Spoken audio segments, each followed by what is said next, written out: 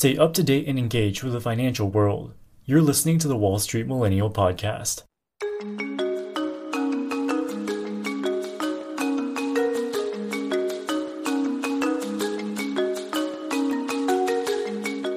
Twitter and Elon Musk are locked in a high-stakes battle, with tens of billions of dollars on the line. Twitter wants Musk to buy the company for the $44 billion that he originally offered, but Musk wants to pull out of the deal.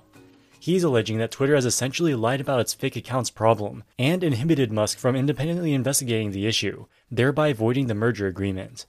Now the deal has ended up in court, as many people originally predicted it would. Interestingly, despite Twitter initially resisting Musk's takeover bid in the early days, they now seem obsessed with making sure the deal goes through. And by analyzing the truth about Twitter's business, we can see why the deal would be so favorable for Twitter, and thus unfavorable for Musk.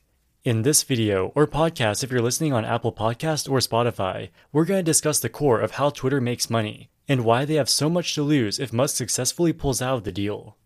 To understand why Twitter wants the deal to go through so badly, we first have to understand the company's core business model and how they make money. Twitter was founded over 15 years ago in 2006, and for its entire history, the company has been an ad-supported product. That means that the only way for Twitter to make a profit is by having real people use the platform and showing them advertisements. No one pays Twitter directly for their main product, since anyone can use Twitter for free. Instead, if you are a Twitter user, from a business perspective, you are the product. Twitter sells advertisements via three main products: promoted ads, follower ads, and Twitter Takeover. Promoted ads is the main advertising product, and consists of ads that are labeled as promoted and appear within Twitter timelines, search results, profile pages, etc. Twitter uses their own methodologies and user data to help advertisers target users who are most likely to engage with their advertisements. For example, a promoted ad for a women's clothing brand might target the optimal demographics or geographies for selling that specific type of product. Follower ads, the second advertising product, are essentially Twitter accounts that advertisers pay to have promoted on the platform. Follower ads are a way for businesses to engage potential customers by attracting followers for their actual Twitter accounts. And finally, Twitter Takeover is an ad that appears at the top of Twitter's list of trending topics for an entire day at a time in a particular region. Advertisers can buy a Twitter Takeover ad for a set amount of money based on the location and number of days. For promoted ads, advertisers can choose to pay for performance, in other words, per click or other user engagement event, or they can pay for each time an ad is shown to a user. For follower ads, the only option is pay for performance. Most other advertising platforms, including Google and Facebook ads, offer the same basic type of advertising model. Twitter is obviously a massive platform with huge reach globally. Every single time an ad is shown to a Twitter user is an opportunity for Twitter to make several dollars in revenue from the advertiser. So while Twitter and other advertising platforms do not sell what you would traditionally think of as a profitable product, the sheer volume of ads that they sell means their revenue potential is enormous. Twitter and other online platforms are also still benefiting from the growth of the internet and increasing global engagement. However, Twitter has actually been falling behind on that front. The platform's monetizable daily active users, or MDAUs, which you can think of as a measure of how many potentially profitable users there are for Twitter to show ads to, has been growing steadily over the past several years. In early 2018, Twitter had about 120 million MDAUs. By mid-2020, that had grown to about 180 million, and today the number stands at about 238 million. On the surface, that growth seems pretty impressive, but there's one fatal problem. The growth rate has hit a wall and actually gotten down since the pandemic first hit. From 2018 through to the beginning of 2020, the typical growth rate increased to a peak of about 12% per quarter. Since then, though, the quarterly growth rate has never even reached half of that peak, and is usually around just 3% in most quarters. That's a huge problem for Twitter. A big part of the reason why tech companies like Twitter get such large market multiples on sales is because of the expectation of continued growth. At its peak just last year, Twitter had a $60 billion market value, putting it at about 15 times 2020 revenue. In comparison, the typical price-to-earnings ratio of the S&P 500 is also about 15. But Twitter doesn't even have a price-to-earnings ratio because it doesn't make consistent profits. Last year, for example, the company reported a $220 million net loss, and in 2020, the loss was over $1 billion. So if the market loses faith that Twitter continue to grow daily active users and revenue, there will be nothing left supporting the stock price. Its competitors like Facebook are continuing to enjoy accelerating revenue, while at the same time printing cash profits. Meta Platforms, for example, makes about $10 billion in net profits every quarter. So even if their revenue growth decelerates, the value of its highly profitable business would serve to support the stock. For those reasons, the likes of Google and Facebook have seen their stocks skyrocket to trillion-dollar market values, while Twitter never rose above $60 billion. On top of Twitter's revenue growth and profitability woes, there's also another issue that could prove to be fatal to its business prospects. And that's the issue of what really is a monetizable daily active user, and how many of Twitter's reported figures are actually just fake accounts. Deep in their financial filings and annual reports, Twitter gives a description of the potential inaccuracies in its own reported MDAU numbers. In their own words, they quote, "rely on assumptions and estimates to calculate certain of our key metrics, and real or perceived inaccuracies in such metrics may harm our reputation and negatively affect our business," unquote. They then go on to say that they, quote, "calculate their MDAU using internal company data that has not been independently verified. We estimate that the average of false or spam accounts during the fourth quarter of 2021 continued to represent fewer than 5% of our MDAUs during the quarter.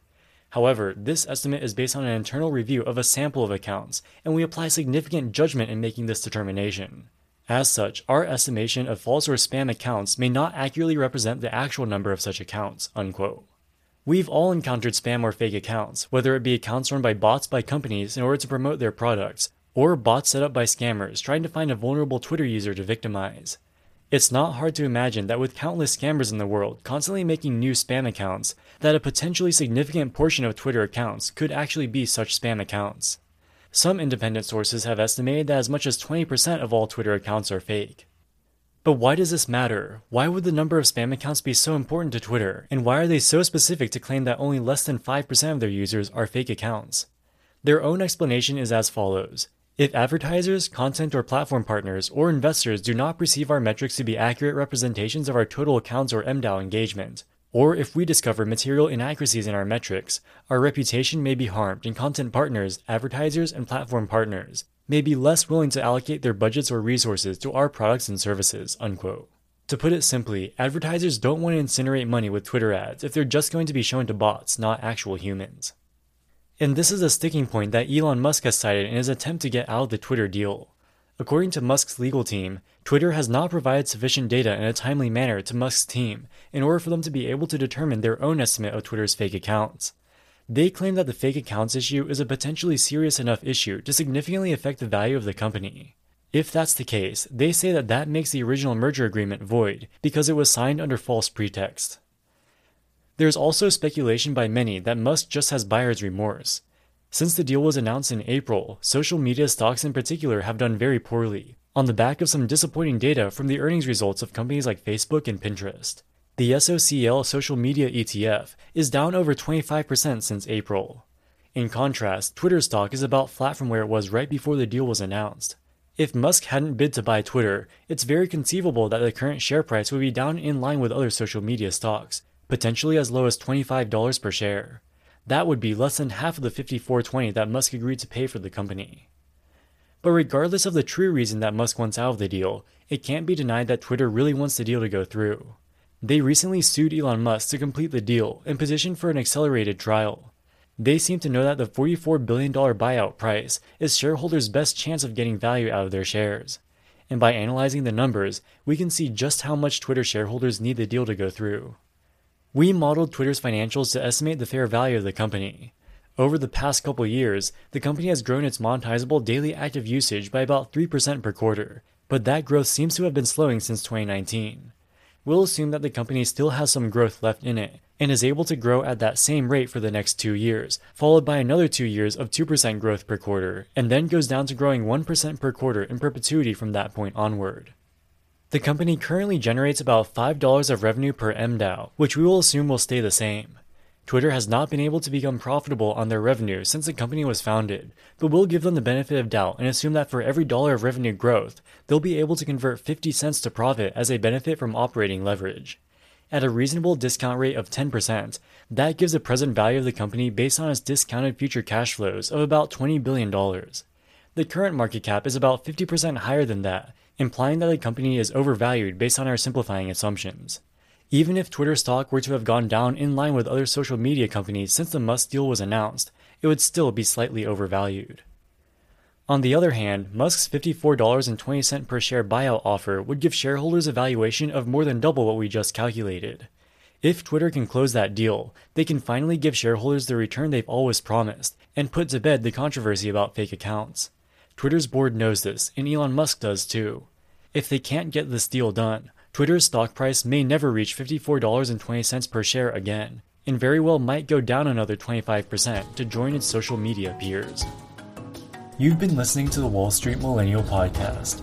Don't miss a minute wherever you go. Wall Street Millennial, signing out.